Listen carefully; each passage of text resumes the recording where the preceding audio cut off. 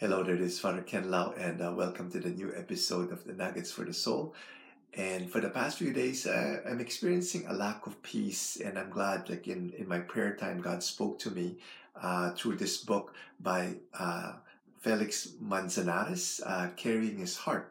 And in this book, he talks about the baptism of Jesus in the Jordan by John the Baptist in John chapter 1, verse 29 to 32. After John baptized Jesus, John testified, saying, I've seen the Spirit descending as a dove out of heaven, and he remained upon him.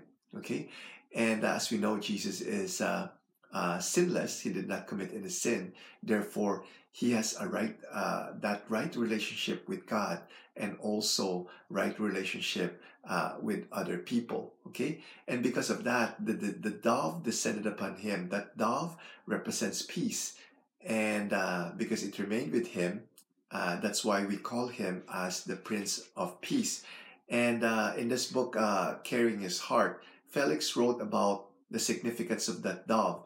He said, dove in particular are very skittish animals, and it doesn't take much movement for them to fly off if they feel scared or just sense too much unfamiliarity that doesn't make them feel safe. He used the scripture passage in Ephesians chapter 4, verse 2 to 3. Always be humble and gentle. Be patient with each other, making allowance for each other's faults because of your love. Make every effort to keep yourselves united in the Spirit, binding yourselves together with peace. Okay? So this is a key to have a right relationship with other people.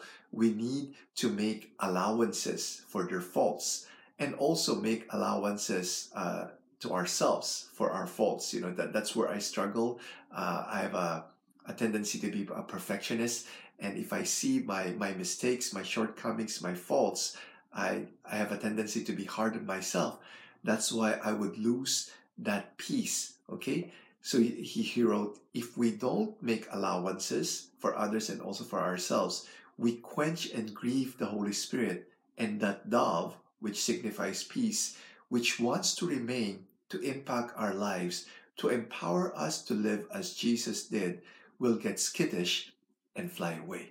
Okay? That's why we don't have that peace, okay? Because we don't make allowances to other people's faults and also our own faults. Okay, so I hope you read in Ephesians chapter 4, verse 2 to 3, and I highlight there the words making allowance. Okay, so that when we make allowance, we would always have that peace that will descend upon us and also remain with us, just like what Jesus experienced in his baptism in the Jordan.